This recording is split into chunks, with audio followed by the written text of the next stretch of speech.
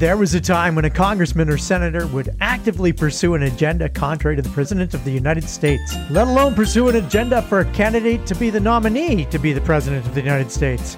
They did so because in their independent judgment, not to do so would be a disservice to those who elected them. There was a time when the idea that a president would commit a crime was unthinkable, let alone would consider themselves above the law and not subject to such base elements. There was a time when nomination races would last longer than the two whitest, least diverse caucuses/primaries, when candidates had to campaign in multiple states representing black voters, Hispanic voters, and even people from Florida. But that time is not now. Now it is time for you, the people. I'm Corey Hogan. That was Stephen Carter, Stephen One Take Carter. And tonight we're going to be talking about the upcoming South Carolina primary, I think. Maybe. Stephen still kind of leads this. I came in with an energy like I was in command of this show, but I'm not. I got to be honest with you. I'm not entirely on top of U.S. politics. I'm always a little more on top of it than I think. It kind of bleeds into us here in this country. But, yeah, not fully on top. But hey, before we get to the meat, the pith, if you will, the core of everything that... Did you hear that? There's a cat outside. That's great. There's a cat outside. Fantastic. Okay. Well, now I guess I got two things to talk about. I got to talk about the cat, and I got to talk about listener mailbag. Oh, let's do listener We've mailbag. gotten feedback. We got feedback? Yeah. Yeah, we did. I think it might have been from Zane, probably wondering why he wasn't invited on the show. Yeah, probably. But here's the listener feedback question.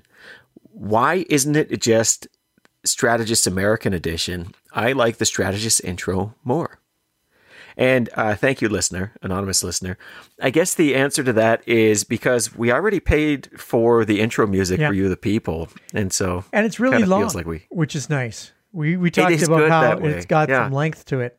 And and I would like to remind this listener that we don't do it for her. I mean, them. I mean, I don't know who it is. I mean... That's right. Yeah. So whoever you are. Whoever you are. That's the answer to the question.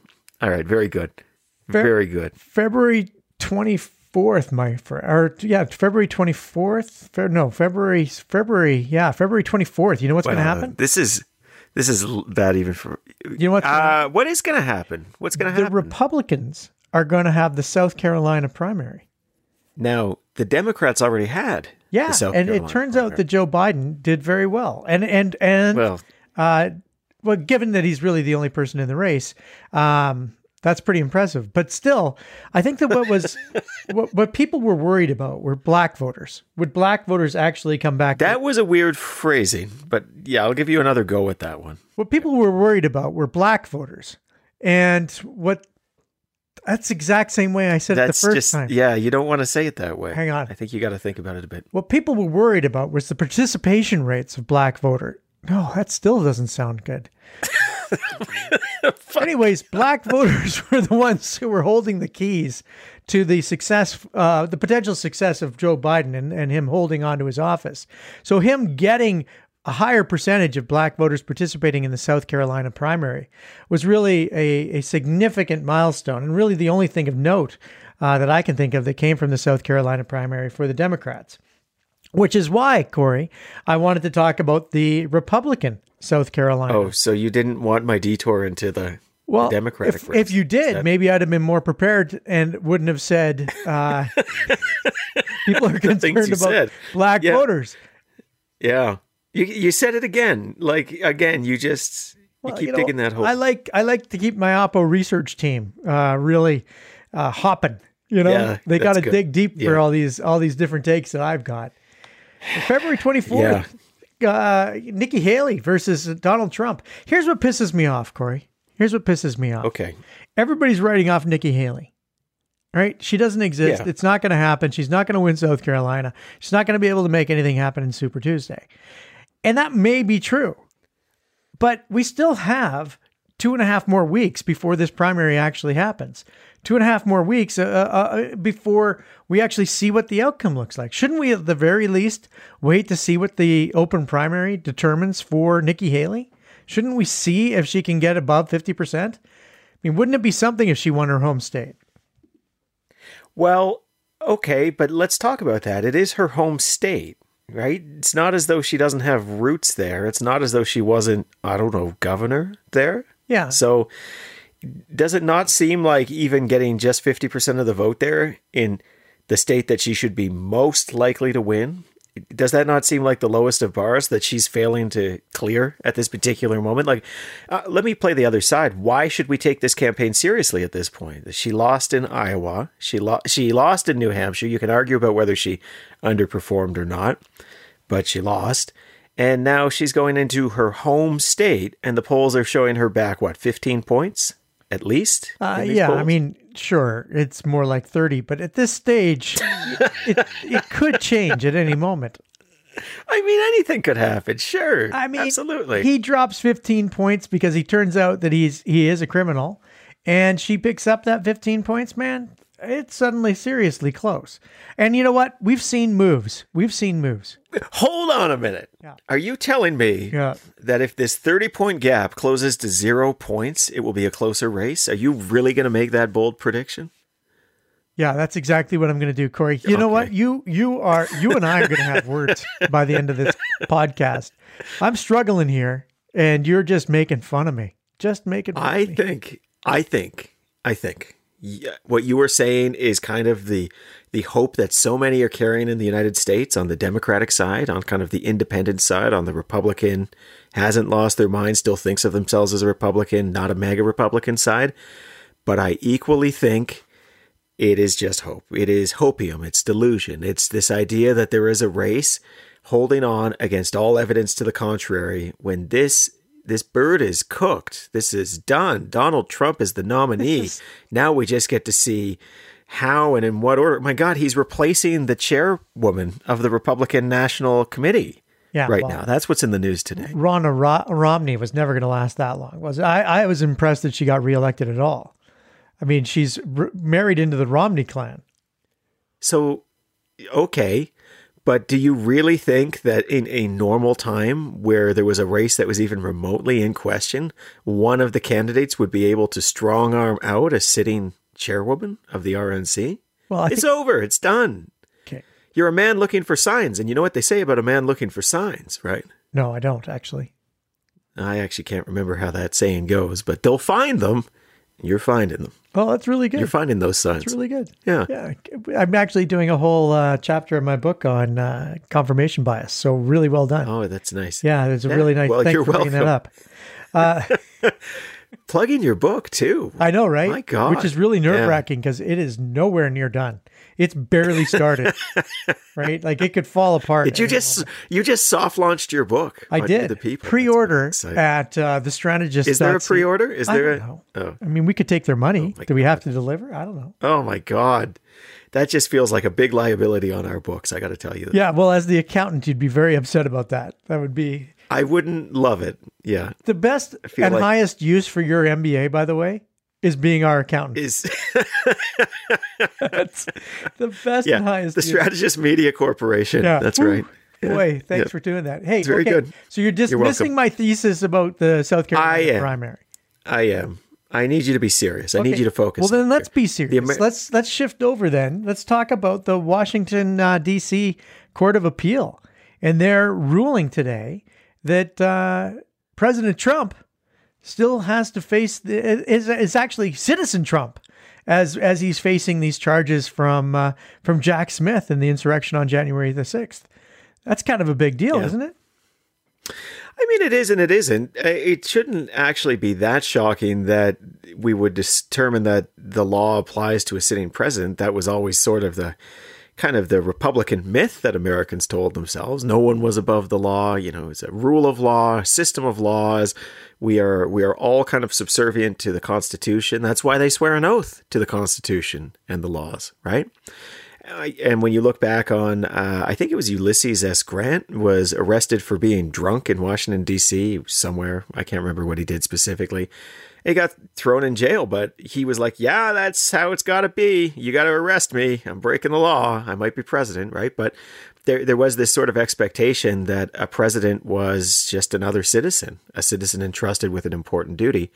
What Donald Trump had somewhat posited through his lawyers was that, no, actually a president is above the law. The law does not apply to a president. And the short version of his argument was, well, because otherwise people would harass them for their actions, right? They would potentially go to jail. Their political opponents would jail them. I think kind of telling on themselves and what they would do with their political opponents. But also I'd observe that actually hasn't happened in the hundreds of years of American history, right? He's really the only president who is at risk of going to jail. And so the Court of Appeal said, no, sorry about that. You are actually subject to the laws of this nation. And, the cosmic ballet goes on. Let me tell you, President Trump actually released a statement today through his lawyers, and that really jumped onto this idea that every president will wind up in jail. I mean, he said essentially, this is going to force a situation where, every time there's a change in government, the president before will be prosecuted and put in jail. And I think you make a really good point. It's never happened. Never happened. Yeah. Right. In fact, President Nixon, the only one that we could really point to some crimes being committed, was actually pardoned by Gerald Ford. Now, that might have cost him the subsequent election and resulted in President Jimmy Carter. But nonetheless, we've never seen the prosecution of a former president in the United States. Just one guy who happened to do a bunch of stuff. So that guy seems to be pretty worried. Many times, different things too, right? There's one more thing I wanted to bring up, and that is what the framers wanted, right? What the framers of the Constitution wanted was not a king, right? A king is by definition above the law. They did not want a king. I'll tell you though, King Charles is not above the law of cancer, but everybody else. What? What did I say? Nothing that's going to make it into the final episode. Okay, I'm just as long as I remember to edit it. So okay, yeah. Did you write that down? You got the time? I'll remember. But the framers did not want the president to be a king. The framers and basically every subsequent president expected that the president would be subject to the law. Even Richard Nixon, when he resigned rather than face an impeachment that was definitely going to go against him.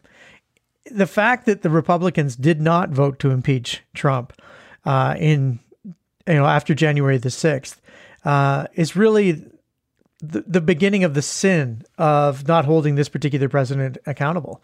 They should have impeached him. They should have made it so that he couldn't seek further future office. And instead, now we're stuck with this guy who's creating all kinds of havoc.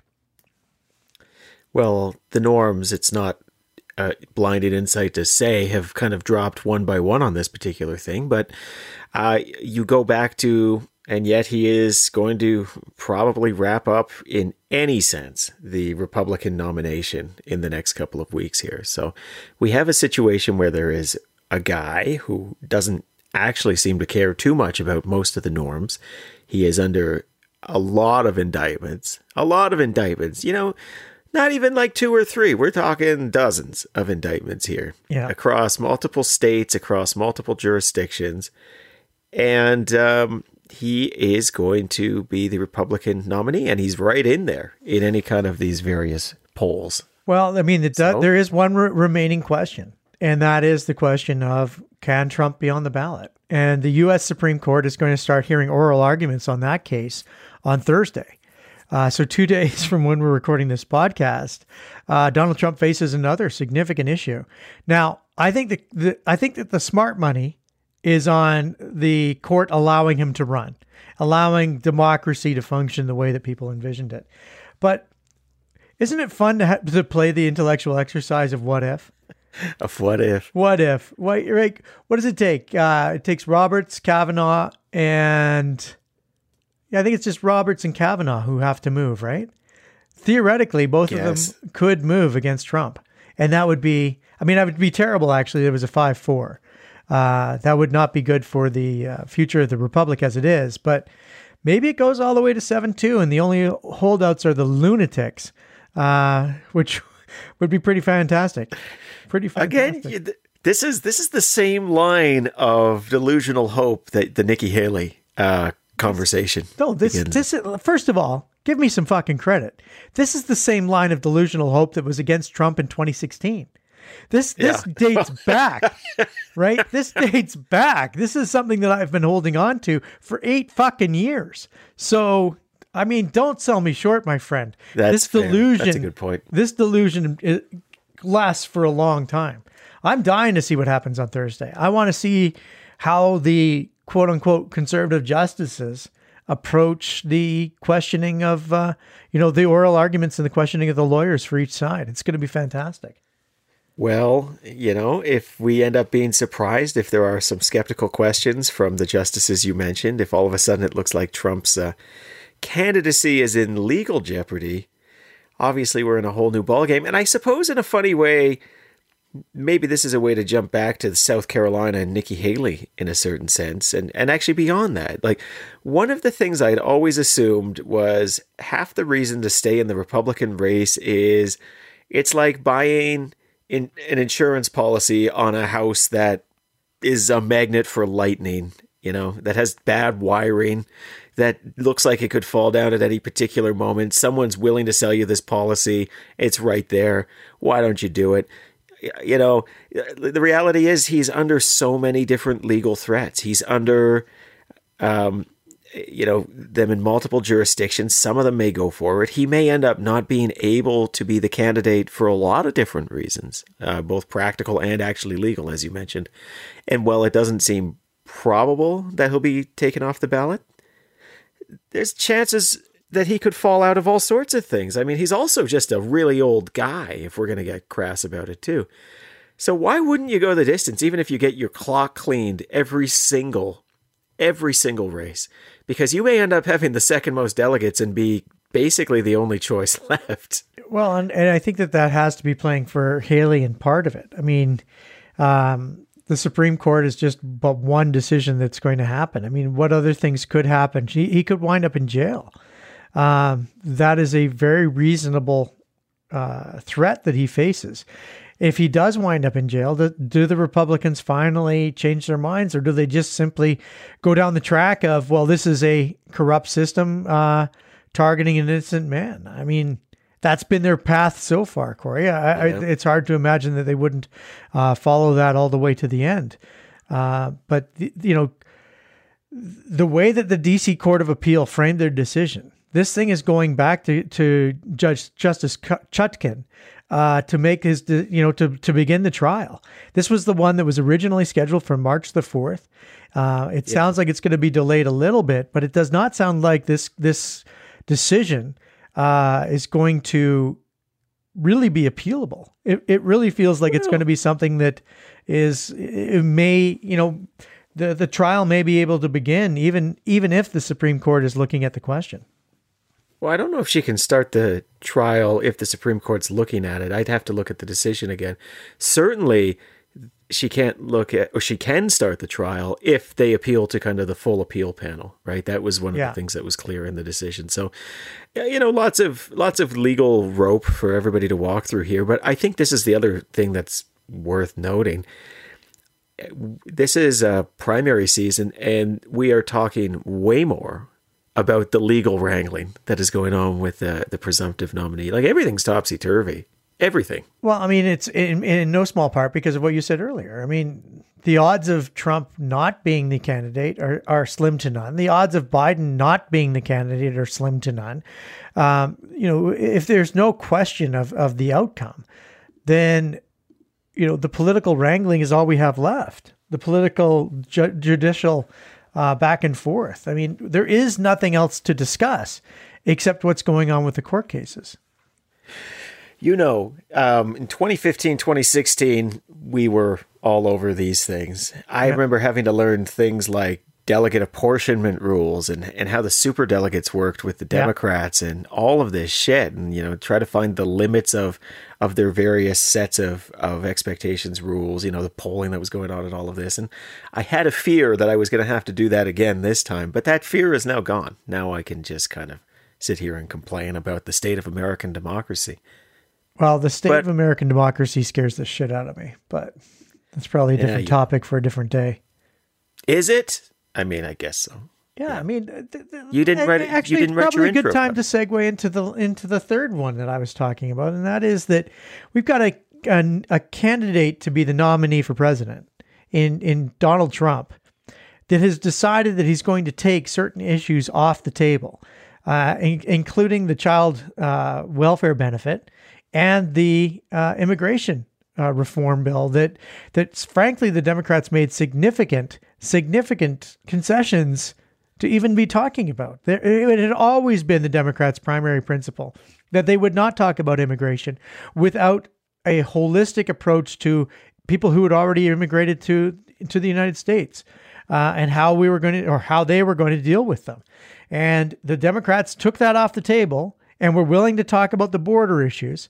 And the Republicans seemed thrilled right up to the point when Donald Trump said, no, I don't want that. I want that as an election issue. Is it going to be an election issue, Corey? If you say, I want something to be an election issue, doesn't it on some level take it off the table? Like, I don't know.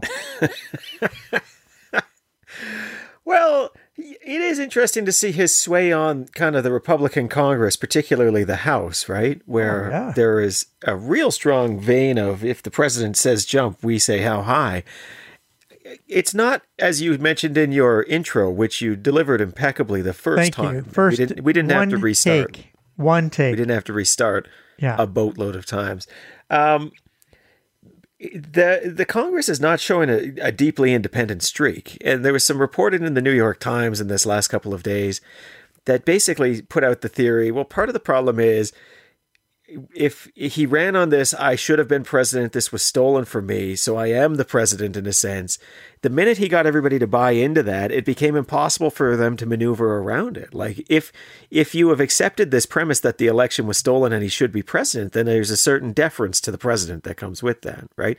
So they've painted themselves into this crazy corner, and there is no escaping this vein of MAGA republicanism now, as long as there is this kind of mass delusion that he lost the election by hook and by crook. Yeah, I mean, that is the original sin. I think that this is the problem. When you start to accept falsehoods as your core premise, it never leads you into a strong position. It takes you only towards weakness. And I'm not sure how the Republicans get themselves out of this weakness. We can pretend like everything is just going to work itself out, but it doesn't necessarily just work itself out. It is a far more complex idea, and we've never really seen, sure, we've seen spin, we've seen, those types of issues before, those types of techniques used, but I don't think we've ever seen out and out falsehoods used for this long to create a political dynasty, for lack of a better word. Well, and speaking of dynasty, this is, if he ended up in jail, I do feel like we would just see Don Jr. at debates, do you twitching. Think? I don't know. I don't think he's who's the smart Trump? I guess it's Ivanka. I don't know. Ivanka's gone. She doesn't exist anymore. She hasn't been seen in public for such a long time that no one, she used to be right there. Oh yeah. She's not with her father anymore. She's off with Jared making money with the Saudis. Yeah. Well, it's always a strong play hanging out in Saudi Arabia. I don't know how anybody can look at themselves when they're being, supported solely by the Saudi government. Like that to me, like how do you look at yourself in the mirror? I don't know. It's not great. This feels not great at all. It feels like an impossible thing, like what a joke. But I just, there used to be a really important time when Congress really was a check and balance on the presidency. And that's the other thing that's gone. Like without a check and balance, if the Congress simply works for the president of the United States, like the Congress didn't work just simply for Obama. There were Democrats that demanded differences and different changes and different ways of approaching things, whether they were senators or individual congresspeople. That was a core part of the checks and balances and how Obamacare came to be and how decisions get made. And we can argue. I mean, our system's so different because basically we elect a prime minister, and that prime minister is given full control by their caucus, and that becomes we playfully refer to it as an elected dictatorship. But it certainly has more in common with that than the checks and balances system of the United States. But this is all but annihilated that checks and balance system. Yeah, well, this is obviously the end of that road, but we've been on that journey for a while. You look at the United States, since the 90s, they've certainly become more like a parliament, right? I think probably since Newt Gingrich, you can draw a pretty clear line from like, we're just going to vote as a bloc. We're not going to negotiate the way we used to negotiate, which was individually and, random earmarks for states and all of that. And this is the end of that road, right? Like they are effectively a parliamentary party for a country founded on a loathing of those parliaments and the authority. That's poor form by them, I guess, right? But your point is well taken. This is not a system that was designed to have this kind of concentration and saturation of power. The whole thing was set up out of suspicion of people who acted exactly the way Donald Trump is acting, exactly the way the leaders in Congress are acting. Yeah. This like demanding of blind obedience and this demanding that they have authority above and beyond everybody else. And we, it's been observed by many people, and I'll observe it today. The presidency is not Article 1 of the U.S. Constitution, right? Yeah. The power is really supposed to be with the Congress, and the Congress has just surrendered at this point. What are the consequences of that surrender? I guess that America is going to be just flipping back and forth and undoing decisions whenever there's an election that changes the particular government. Like it used to be much more gradual, I guess, but now I think you're going to have these massive periods of deadlock where you've got divided government and then these small periods of unified government that just rams through a generation worth of changes, including changes to the Supreme Court and all of that. And it just sort of feels like that's where we're at now. And to be, I hate to, because there's no both sides in here. Like the Republicans have broken their republic, but the reality is the Democrats did do a little bit of that during that early Obama years too, when they had the supermajority, for sure. Yeah, I think that going back to Newt Gingrich is probably the best play, right? Because you really are reminding me of the changes that he undertook and the breaking of the rules, the breaking of the norms. Are these norms good? Are these norms what we, if we were to look back at it, like, am I looking at it through rose-colored glasses? That for sure you are, but keep going. Because I think that we do need some sort of norms that we can construct government around, whether it's, the norm of truth that I talked about earlier, or the norm of checks and balances and people representing those who send them to Congress. I think that those norms are fairly important, aren't they? Like, or am I just totally missing the mark on it?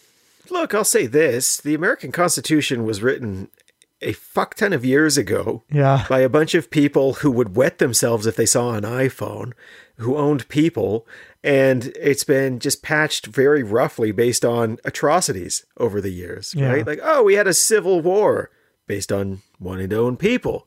Let's just throw a few things more in there. Oh, we've got another war going and we don't have enough money. Let's create an income tax. Oh, we got, like very reactively changes kind of came in and out of the Constitution. You think about even prohibition and all of this here. Yeah.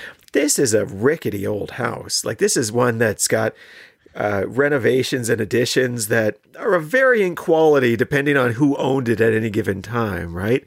And they can't imagine everything. But at the time, they kind of constructed it with this idea that they would dissuade a lot of the things we now find ourselves with, right? This idea that you would have only celebrity and you wouldn't even know your Congress people, that you would have these partisan blocks that were so bloody powerful. Obviously, partisanship came in very early into the American experience, but it wasn't designed for this. It's been venerated. It's actually kind of like the people who just, there's this old saying in architecture, right? Something is not good because it's old. Something is not better because it's new, right? You've kind of got to look at the bones of it all here. Yeah. But it's just this venerated system that doesn't deserve the veneration it gets. But it's a problem because now you've got a group of people who worship this document that is letting them down. And I don't, what's gonna resolve? They have to get back to norms for their system to work because, the only other alternative is blowing the whole fucking thing up. And I just don't see how that happens. And blowing the whole thing up is just extremely literal, I think. I think that people don't understand how democracies change, right? Democracies don't change in some sort of slow moving, rational way. They change dramatically quickly. And that dramatically quickly is often in some sort of a civil war. I mean, the United States went through one already. There's absolutely no reason to believe that it wouldn't go through again. Democracies are fragile, but we don't acknowledge that enough. We don't tend them enough because we're so interested in power. We sometimes just forget to actually tend the democracy, the thing that has, brought us the value. Yeah, the tree of liberty, has to be something, blood of tyrants, I don't know. You're a revolutionary. I get scared shitless about this whole thing. Well, sure, and we live next door. It's kind of like watching your neighbors lose their minds, I guess. You start thinking, what's the fireproofing on my siding here? I'm not really sure they've got it together. Yeah. Yeah. So those were the three things I wanted to talk about, and I can't remember how we end this show. Well, that was like 30 minutes. Is that the fuck? They're not paying extra for this. They're getting it for free. Did we have an ending?